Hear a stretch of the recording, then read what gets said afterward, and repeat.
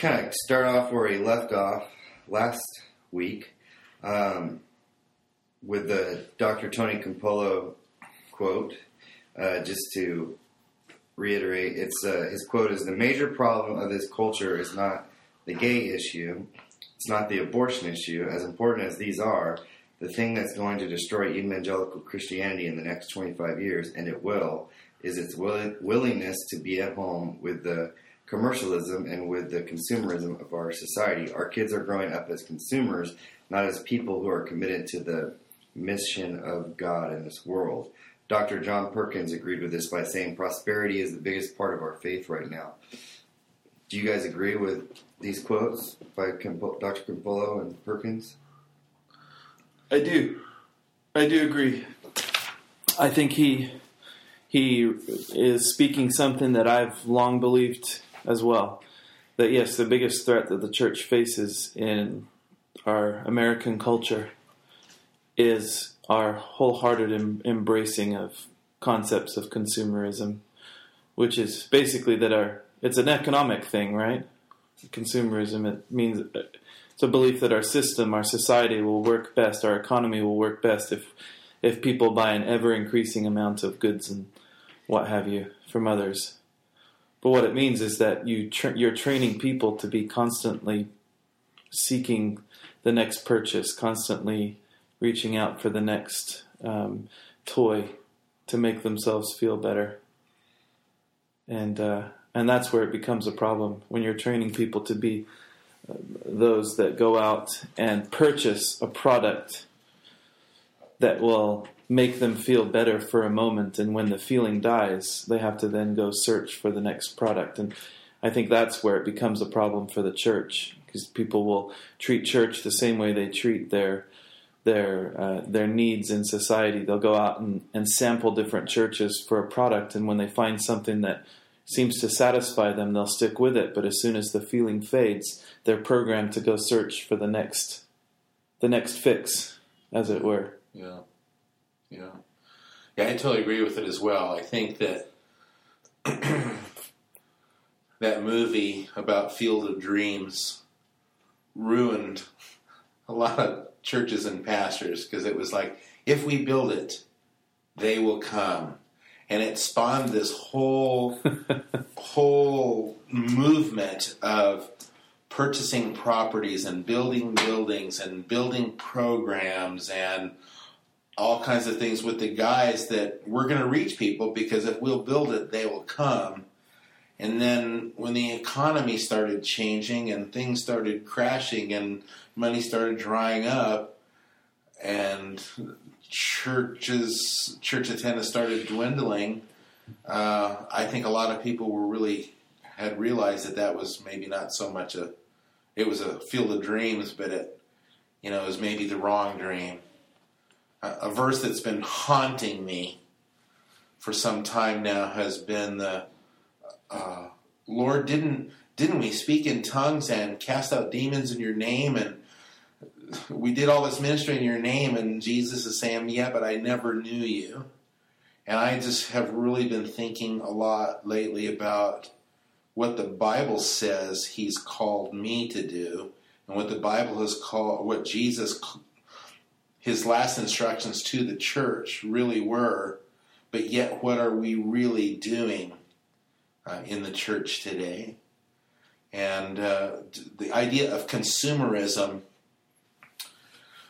we are inundated with it. We have become quite the shoppers, and the internet has just made it so easy to make sure we're getting the biggest bang for our buck. We're getting the things that we absolutely want and need. We're aware in seconds of the best things that are out there. And because of that, that's changed culture. And changed our church culture. It used to be that you just went to church at the little country church that was right there in your neighborhood, that you could drive your buggy to, or ride your horse to, or walk to.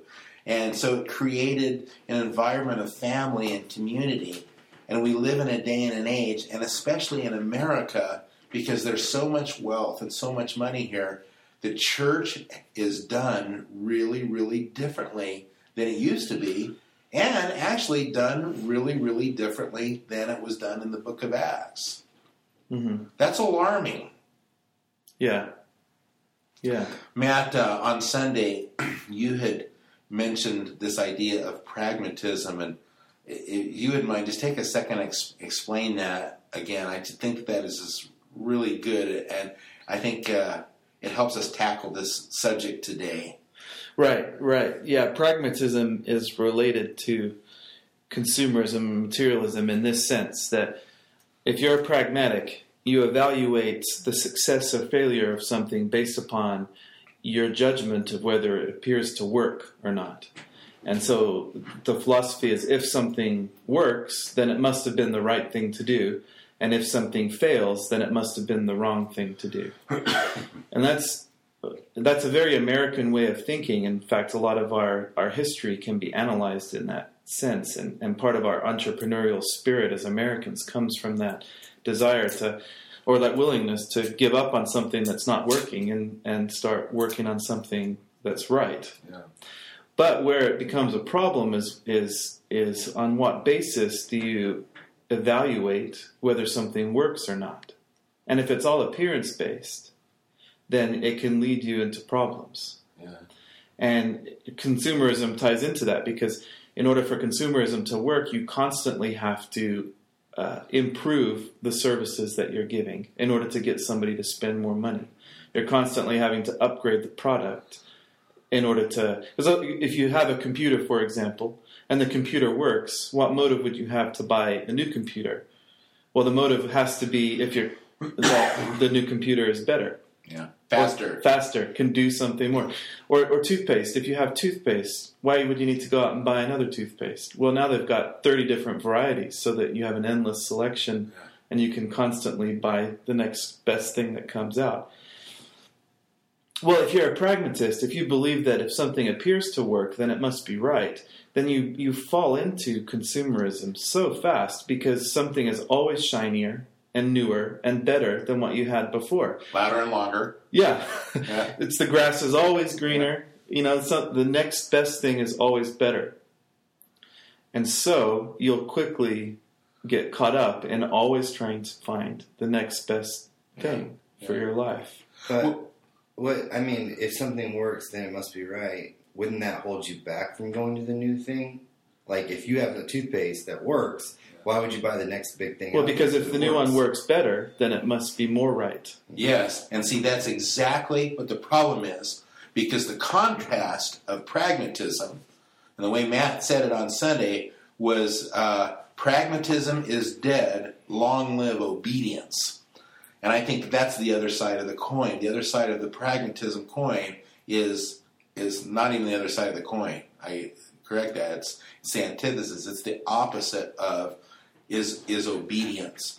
Like we've been talking about toothpaste and computers and stuff. Is it okay? And can we talk for a second about what are the consumerism aspects of the church in America? Let's just say the church in America. We won't mention any churches by name or anything like that, but the church in America as whole compared to third world country churches. Right. Like, I don't know if you guys saw it, the John Rusk posted on Facebook a picture, and it said Simple Church. And it was a little hut with logs on the floor that people were sitting on, and there was a guy sitting there. And what struck me with the photograph, he said Simple Church. It was an empty church building, and you could tell people gathered there for worship and stuff. But what struck me was the guy sitting there was apparently the pastor there praying, but he was all dressed in Western attire. When I don't mean cowboy suit. I mean, he was wearing dress slacks and, like old school. He looked like he had just come, from a conservative Bible college of some kind. But anyway, what are some of the ways that we see consumerism unleashed, the fury of consumerism released in the church in America? I would say from the average congregation member, one of the great dangers facing the church is the concept of church hopping, where people don't consider themselves part of a family, which is an organism, a body of Christ. they are constantly evaluating their desire to go to church against what the church is providing for them. What goods and services does it provide that will fill my need? So, for example, one of the common things that I see is people will say, well, if there's no youth group, say, well, I need something for my kids. My kids need something provided for them. So if you can't do that, I'll go to find a church that suits their needs. And they'll decide whether to go to a church or not based upon that. Well, I don't mean to say that that's the wrong basis for evaluation. But the problem with that, if you buy into that philosophy, is that you'll always find a youth group that does things better than the one that you're currently attending. And there'll be one down the street that provides more video games and louder music and more activities. And so at what stage does that process end? Yeah. You might spend the rest of your day hopping from church to church as somebody else figures out a way to do something better and flashier than the previous church. Yeah. And so it's a road. Any one decision, you have to evaluate, of course, on whether it's the right thing for your family. But the path that you go down following that logic is a very slippery path. Yeah. That's an excellent example of the youth group or the children's ministry. Or I want to make sure that they have the best worship band possible. Or I want to make sure that the pastor is the best public orator I've ever heard. Yeah, or best coffee and food. Or the best Starbucks setup. Or the nicest building. Or I want to make sure that there's no problem with me getting in and out of the parking lot. All those things. And it's like, is there a verse anywhere? I don't recall Jesus ever saying anything about, now what I want you to do is I want to make sure that after you've gotten saved, you find a church that you can drive to that has the best program for your teenager. Because, teenagers are hard to deal with. They're a handful. And you know what? If you have a really good children's church, you should start dealing with that teenage thing when they're still like 6, 7, and 8, Or that was not part of it all. Yet, it is so much part of the American church-going experience now. Yeah. Totally not Bible-based at all. No. And then the companion problem to that is that when the leaders start to recognize these excuses people are giving for leaving, they then feel that their only course of action is to try to combat and provide whatever it is that people are looking for. And then they get caught in an endless cycle of how do we get better? How do we drum up more money to provide a better experience? And suddenly everything becomes facility-oriented, program-oriented, glitz, glamour, and comfort-oriented. And more than anything, I would say it's the comfort issue that sets off alarm bells in my mind. If that's your motive for going to church, where do I feel most comfortable? It's probably the church that's doing the least for you spiritually. Yeah.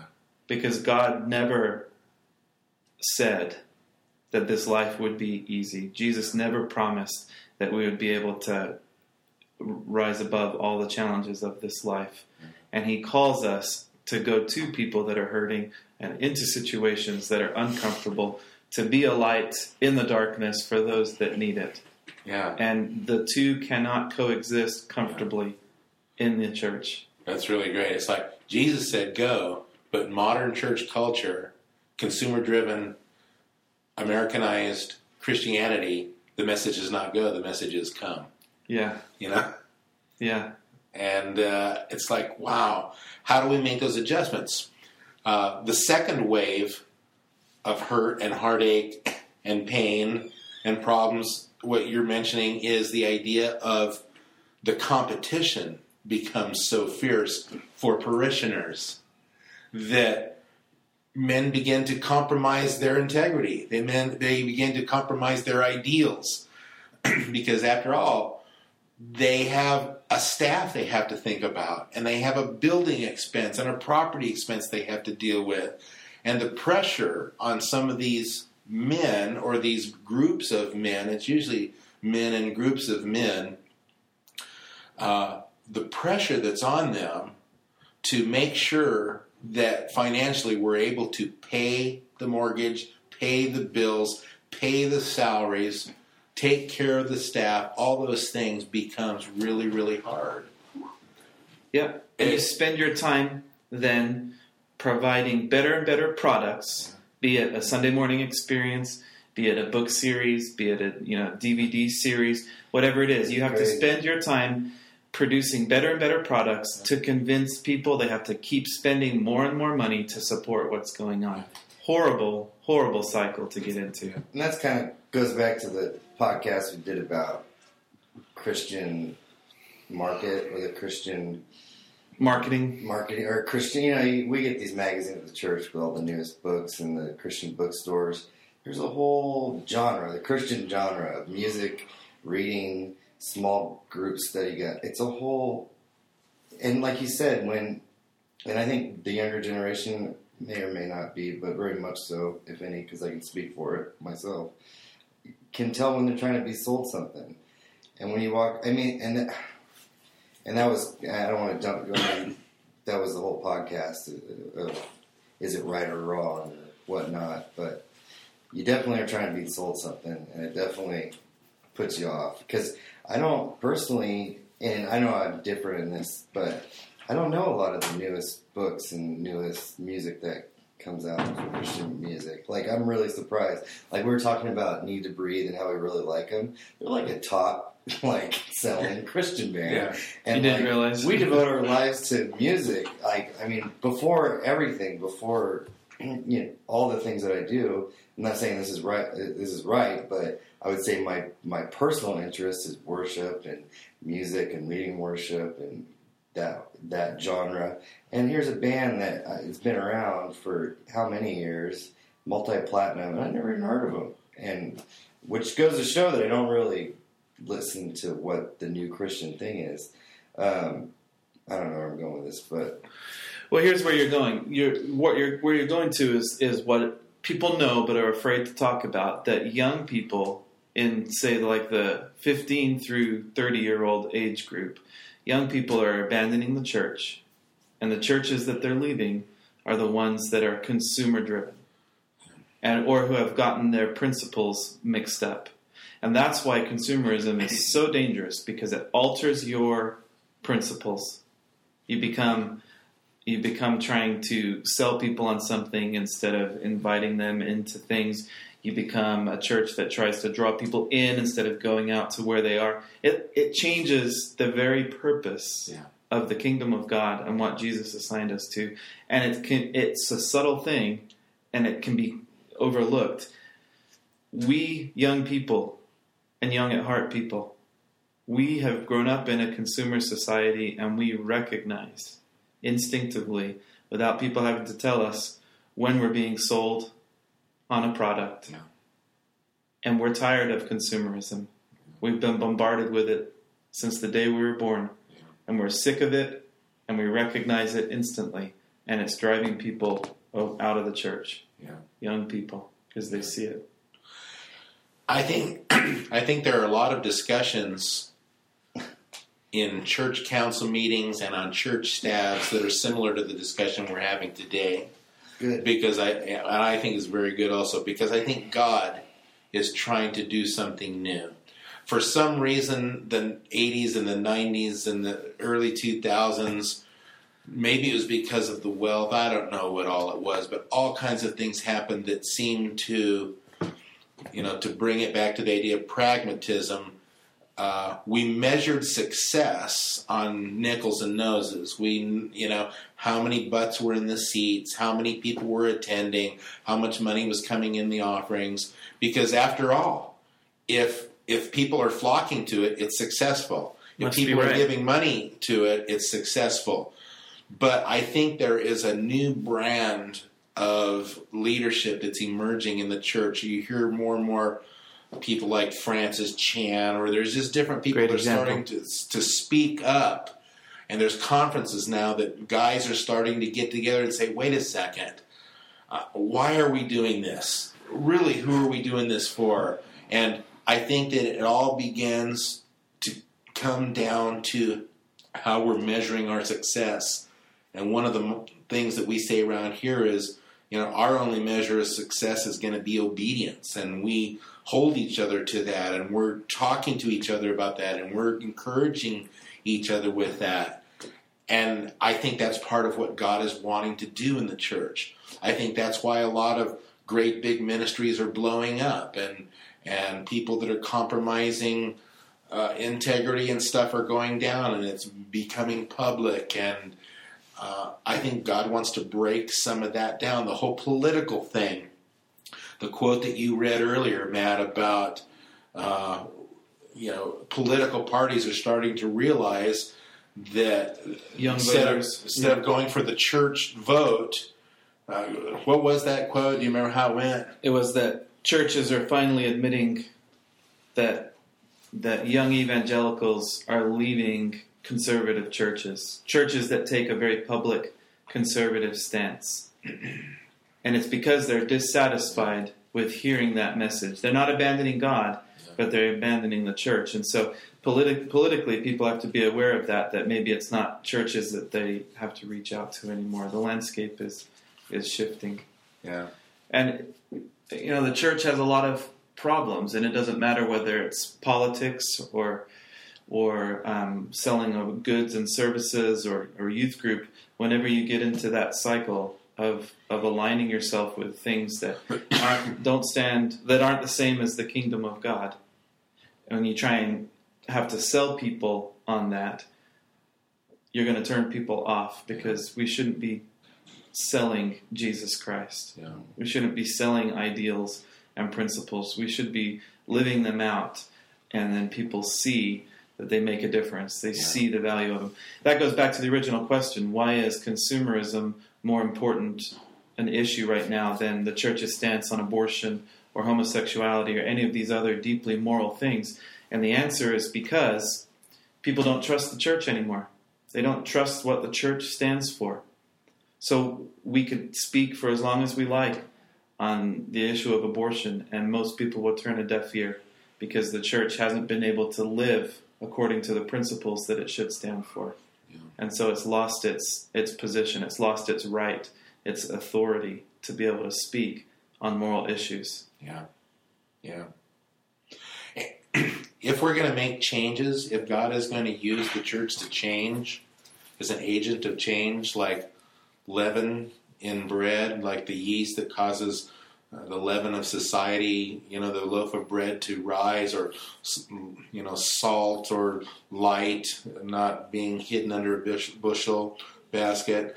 If we're going to have some effect, then it's going to take people standing up everywhere and saying, let's do this instead. And the hard part is who has the most to lose by doing that. And we've almost built in this, the idea of consumerism in the church, and large churches with big payments and big staffs. Who has the most to lose? Everybody that's associated with that. That's why one of the statistics are that most churches in America are less than 100 people. It's a huge amount. I don't even know what the new number is, but it's been talked about for years. I almost think smaller churches have a better chance at actually returning to obedience and obeying the word of Jesus Christ, and rather than focusing so much on come, focusing on go. Rather than focusing on programs that will make our church more entertaining, we start working on programs that take us out into the community and interfacing with people and living our lives in Christ amongst other people. Jesus came to dwell among them.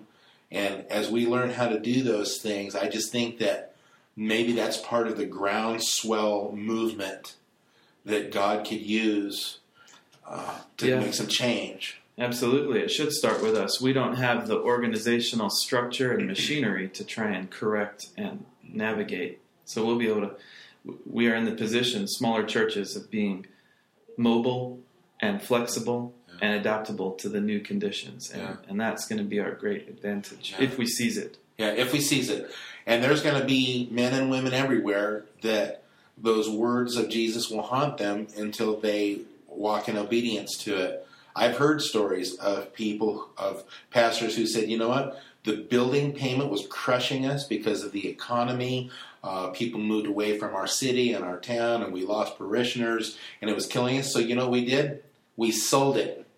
We sold it, and we got out from underneath it, and we started meeting in homes.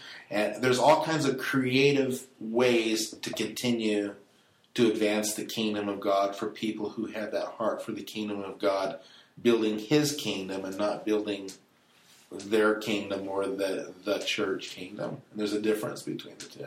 Yeah. Yeah. I was thinking of another interesting sign that consumerism has rotted the heart of the American church, and it's this principle that there are actually now more missionaries coming to America from other parts of the world than there are missionaries being sent from America. And that has not always been the way. But now it's completely necessary because other people can, from the outside, they can clearly see that there is a problem. Yeah. And they're sending people to help. Yeah. Yeah. And I'm glad they're sending people to help. Yeah. So that's consumerism. I think we've been talking about it at the church level, but what's the opposite of consumerism in our personal lives? Being a minimalist, or is that, I love because that. we talked about it at the church level, but Yeah. what about in my life? I don't run a church. Yeah. Yeah. You know, I think minimalism is excellent. Minimalism is actually something I've been reading and studying and doing in my life. Getting rid of things, going through the things that I don't use. There are a lot of different concepts with minimalism. You can do an internet search on it, and you'll find all kinds of blogs devoted to it. But the idea is so that we can spend our time doing the things that really count and really mean something. We're not so drawn away into other things. Entertainment is one of the big, huge things, that saps us away from having time to pray or read the Bible or interface with people and be with people. Entertainment. So at the personal level, I would say one of the things that we should look at and ask God to talk to us about is our entertainment. Another thing would be our possessions. Yeah, because ultimately, consumerism is a selfish pursuit. It's all about getting things that you need. And so the answer to that is do whatever it takes to be content with what you have and consider the needs of others as more important. To have a sense of purpose and guidance in your life and break that selfishness. And yes, entertainment is a huge draw for people that need to have their themselves gratified by being entertained is a huge drain on our time and our resources. I think TVs are so a staple. Like, people don't even want to talk about removing the TV anymore. That's just crazy. Yeah. And that's crazy talk. I was telling, me and Matt were talking last week or the week before. I visited home recently and just been to people's houses, and it just seemed like no matter what the age group, once like 6 o'clock hit, like you can go to almost like 90% of the houses, and everybody's watching TV. That's what you do. That's the evening. Yeah. Everybody. I mean, at evening, and most people during the day. But I mean, without a doubt, everybody would sit around and watch TV, and that's what they do. My grandparents, they watch TV most of the day. I mean, that's nothing wrong with it. That's what they do. They watch TV. Sit around and watch TV. But it becomes, I mean, that can't be good. You know? Like, that can't be good to have your TV on every night, and that's what you do. You watch TV. And I mean, I'm guilty of it myself, but I'm starting to realize, like, that's, like I said, it can't be good. Yeah. It's one of those things that the more you do, the more you need to do, because people sense that it's not fulfilling them. It's not providing what they need, what they think it's providing. And it's almost like an addictive thing where, well, then you have to have more to be satisfied. Do you know that I've read stories of people that are stuck in the desert and they have no water to drink, yet they have radiator fluid. And this is a strange way to approach it. Their only source of liquid is radiator fluid. Their car broke down. And they will drink that eventually. They'll get to a stage where they'll drink that. But it won't satisfy their thirst. So they'll drink more of it because it's the only liquid they have available. And they'll keep drinking more and more until they poison themselves by taking something that has the appearance of being what they need, but isn't right. I guess a more common example would be seawater. Someone stranded at sea. Yeah. They know they can't drink seawater. They know it doesn't quench their thirst. It does more harm than good. But they will get to a stage, if they're not rescued, and they have no other choice. Well, somebody will take a sip, and once you've taken a sip, you'll drink more, and you'll drink more, and you'll drink more in order to try and quench your thirst.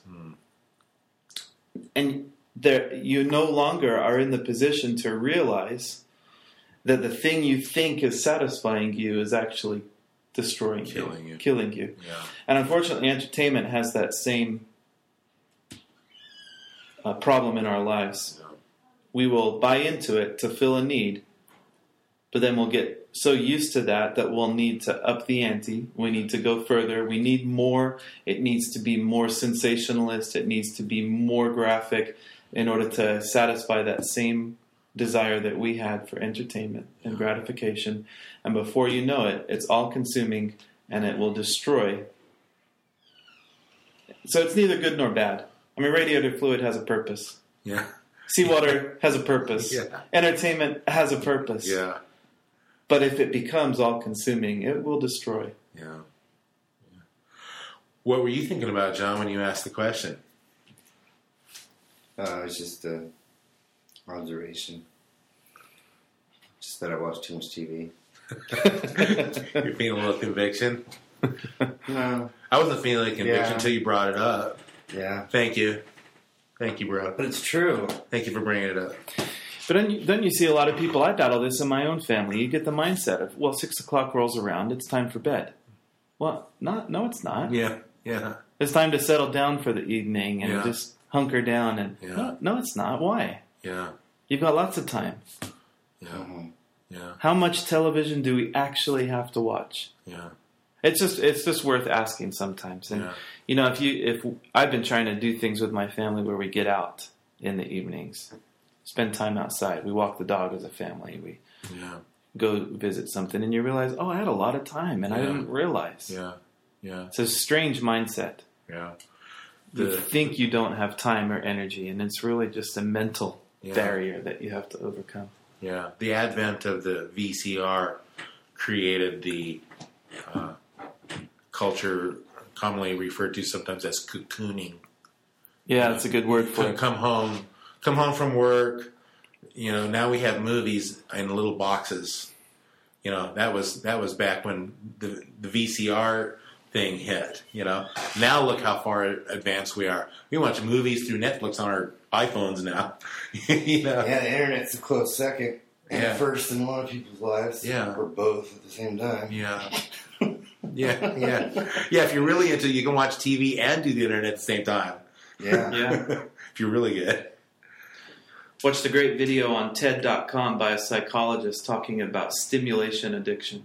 And it's a huge problem in society, especially amongst young men, men that are now, growing up into their 20s and what have you. Stimulation addiction. It's not a sexual thing. Like guys that are constantly reading text messages and it's people that have grown up playing video games in one hand, watching TV with one eye, having music blaring at the same time. Yeah. It's stimulation addiction. They need to have constant stimulation of their senses.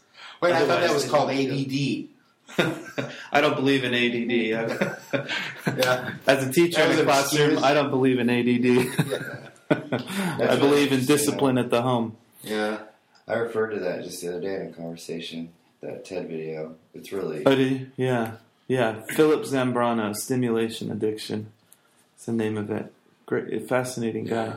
But it's a real problem. Yeah. He talks about how people's brains are being rewired and by all the TV, the digital input of and the wall of noise that Yeah. they're associated with. And Yeah. that doesn't necessarily have to be a bad thing, but it's causing a change, and that change is never handled well at first. It might work itself out over time, and we become adapted to it and can accommodate it, but right now it's causing problems. Yeah.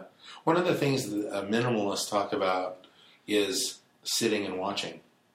And just the idea of what does it take to actually shut down, to sit down and meditate? How hard is it to say, I just read some Bible verses maybe, or I spent some time in prayer, and now I just want to sit and think? Because prayer is not necessarily just about always talking. It's really about listening. Yeah. You know? So how hard is it? And I'm saying it's hard for me to sit and say, I'm just going to listen now. I'm going to sit, and I'm going to sit here, God, as long as it takes to hear from you, because I really want to hear what you want to say to me. Say it to me now. You know, I want to hear what you're saying to me right now about today. And it's like, oh man, I better check this. Oh, I was going to look at it. Oh, I better write this down before I forget it. Oh, it's hard. It's very difficult. Or a family member wants to share and talk, or whatever it is. It's hard to do that. Yeah. I just heard a guy say that right now, like, statistics show that people are generally getting more lazy, unhappy. Unhappiness in America is on the rise, basically. Yeah. So, depression's on the rise. Depression's on the rise. People are not as happy as they always were, or it's just slowly going up. But on the contrast, things that should make you happy are at our fingertips now. So, like, what were you saying? Like, stimulation of your mind, or whatever. Things that make you feel good are more accessible than ever before through iPhones and computers and the internet. Things that would never have even been thought of are now at your fingertips. So it's not by coincidence. Why would depression go up as well if things that make us not depressed go up at the same time? Because when you're saturated with something, what made you happy one day isn't enough the next. Right. Yeah.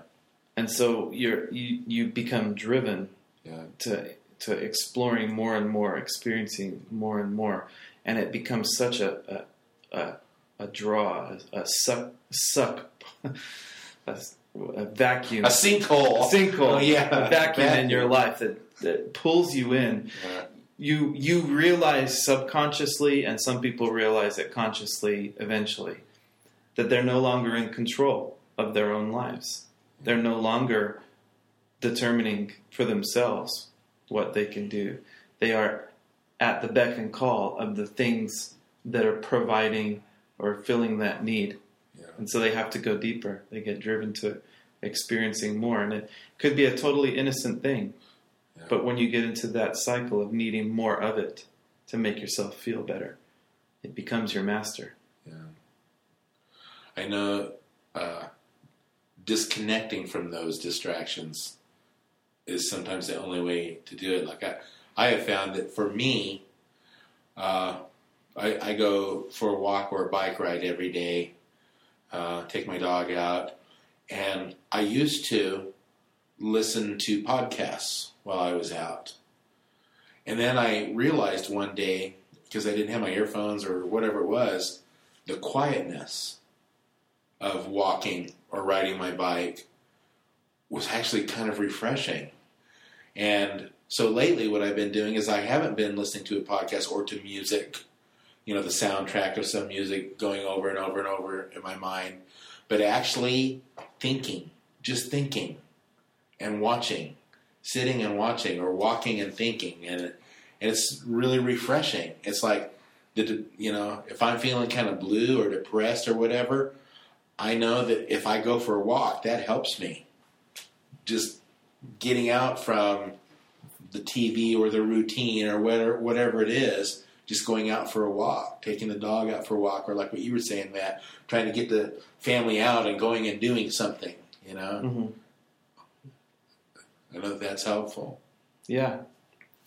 I've become to realize more and more that the way that God operates in our lives and the way our lives are structured is that there are seasons. And James, you've spoken about that, and I've seen it more and more. Things are seasonal in our lives, and there's a day of plenty, there's a day of lack, or a season of lack. Yeah. And we should learn how to be content. But sometimes we have to be conscious that we can't be constantly doing the same thing. It's not good for us. We need to take a break sometimes from these things. Yeah. And so it's never about the stuff. The stuff is never the question. It's not that we shouldn't argue about whether TV is good or bad or whether movies are good or bad. It's completely irrelevant. Yeah. It's, are you in control of yourself? Yeah. And can you take a break from something in order to experience something else, experience a new season and be content with that? Yeah. Can you walk through, our walk with God, there are highs and lows. And if we're pragmatic and if we're consumer, we don't understand the lows. Because the lows don't seem to work. It doesn't seem to be right. Yeah. Or we misread what that low means. Yeah. We think God's judged us or something. When the truth is, we learn more. Everybody knows you learn more in difficult times than you do when everything's right. Yeah. And so we should be experiencing seasons in our life. I think that's what lies at the heart of fasting and denying yourself certain things. It's about getting control over stuff and not letting stuff control you. Yeah. And it's about experiencing the life of God in its entirety, totality, and not just the parts that make us feel good. Yeah. So we have to embrace that as a church. Why, too, at an individual level, national level, corporate level, church level. Yeah. We don't run endless Bible studies that have no start or finish date on them because things are seasonal. It's good for a time, and when the time's done, we do something different. Yeah. And that's kind of an approach that I believe helps us feel the rhythms of God a little bit more. He's doing something today. It's good for now. When He's ready to do something else, so will we. That's obedience, not pragmatism. Yeah. To every season, there's a turning. Yeah. But we have to maintain this by coming up with something grander and brighter and shinier. Yeah. Louder and longer. Yeah. This is a call to all the dead and disappointed, the ones who feel like they are done. This is a word to all the ones who feel forgotten, and you are not. Oh, you are not. 'Cause we're alive, alive, alive, and we're singing. We're alive, alive, alive, and we're shaking. We're alive, alive, alive, alive in you.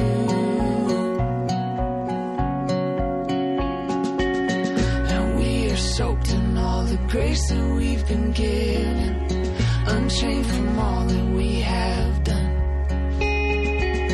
Your mercy's rising like the sun on the horizon.